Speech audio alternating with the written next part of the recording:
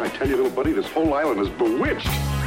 Just a castaway, an island lost at sea. Now I'm stranded on my own.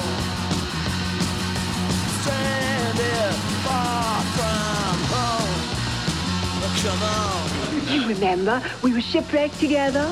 Stranded, I'm so far from home. Stranded, yeah, I'm on my own. Stranded. Welcome to this bonus episode of Sound Opinions. I am Greg Cott. My co-host is Jim DeRogatis. And if you want to be the first to hear our bonus podcasts, become a Sound Opinions member on Patreon like James Lee from Tallahassee, Florida. James, thank you so much for your contribution. Every penny counts. Literally, we appreciate everyone. Jim, you and I have a lot of music to talk about, and we occasionally reserve these bonus podcasts for news that isn't necessarily so positive, but as a way of paying tribute to the artists we have lost. Give us a hint of who you're going to pay tribute to this week on Sound Opinions. Greg, I'm going to pay homage to a true force of life in the music world, who I first saw when I was barely out of my teens. The immortal author of Debbie Gibson is pregnant with my two-headed love child. That's a good hint. All right, we're going to hear more about that in a minute on Sound Opinions. All right, welcome back to Sound Opinions. Jim, tell us what song you're going to play on the Desert Island Jukebox today. Well, I'm going to play a classic, Greg, by Mojo Nixon. We had two obituary DIJ bonus podcast tributes to do, Damo Suzuki and Mojo Nixon. I thought for sure, central casting, I'd get the Krautrocker and you'd get Mojo Nixon. But you said you'd take Damo, and so I got to pay tribute to Mojo Nixon. I think it's too easy to write Mojo off as a shticky kind of artist, but I think there is a world of difference between Mojo Nixon and Weird Al Yankovic, say, for example. I mean, for one thing, Mojo was a performer up there. I'd put him with Jerry Lee Lewis, right? He was on fire on stage while writing these very funny songs. Born in Chapel Hill, North Carolina, raised in Danville, Virginia. Neil McMillan, his real name, went to college. He was going to be in the straight world, but he could never escape having grown up listening to Jerry Lee Lewis and Elvis Presley. His biggest hit would be an MTV novelty song in the 80s, Elvis is Everywhere, right? Elvis wasn't dead. Elvis was everywhere. According to the tabloid supermarkets, Elvis was everywhere. And those were a big source of inspiration for Mojo Nixon. I mean, basically, he'd go grocery shopping and look at the headline of the Weekly World News. He'd actually had said that, he was a big reader. But mixed in to all of that, there was a sort of Studs Terkel populism for the guy. Listen to some of the other songs that don't get played as much. I Hate Banks, Burn Down the Malls, Destroy All Lawyers, famously Bring Me the Head of David Geffen. There was another classic, Don Henley Must Die. Yeah. But everything Mojo did, he did with a smile.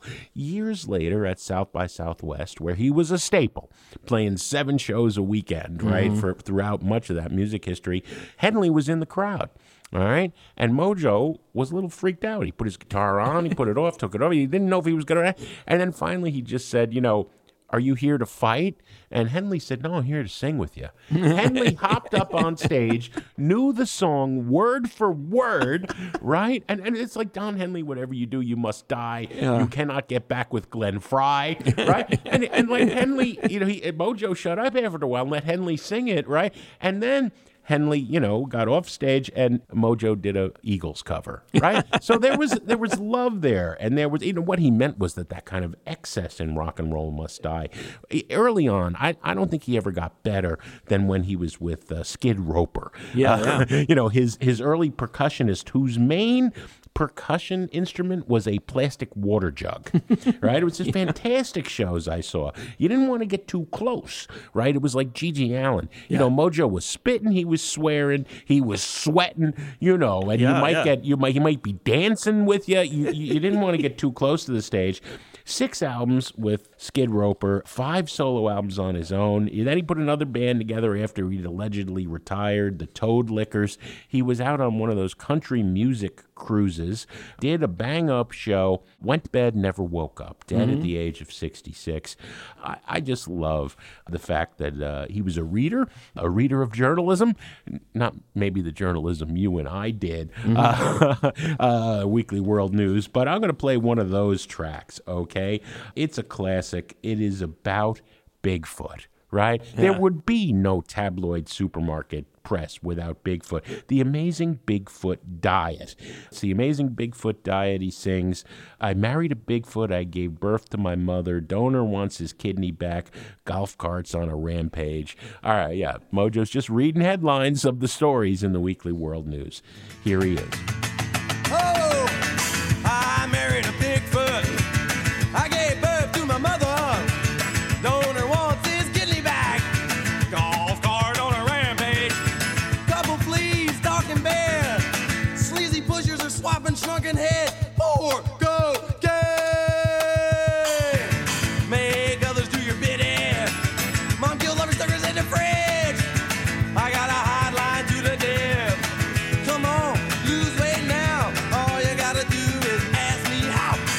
Amazing Bigfoot diet. It's an amazing Bigfoot diet. It's an amazing. The Amazing Bigfoot Diet. Did you see Mojo shows? Oh, yeah. You know, I they think were great. I actually saw a show where he gave his manager, Scott Ambrose Riley, Bullethead, a haircut on stage. I think it was at Lounge Acts in the early 90s, because there's a song that Mojo had about haircuts, one of those, don't want no foo-foo haircut on my head, you know? Yeah. I mean, these guys would do anything to entertain. That's the thing. Anything could happen in a Mojo Nixon show, and often did. Yep. Great stuff. That wraps up this bonus episode. For more full episodes, visit soundopinions.org. To sponsor the show, email sponsor@soundopinions.org. Thanks for listening. Sound Opinions, as always, is produced by Alex Claiborne, Andrew Gill, our associate producer, Sol Delgadillo, and our Columbia College intern, Max Hatlam. Social media is handled by Katie Cott.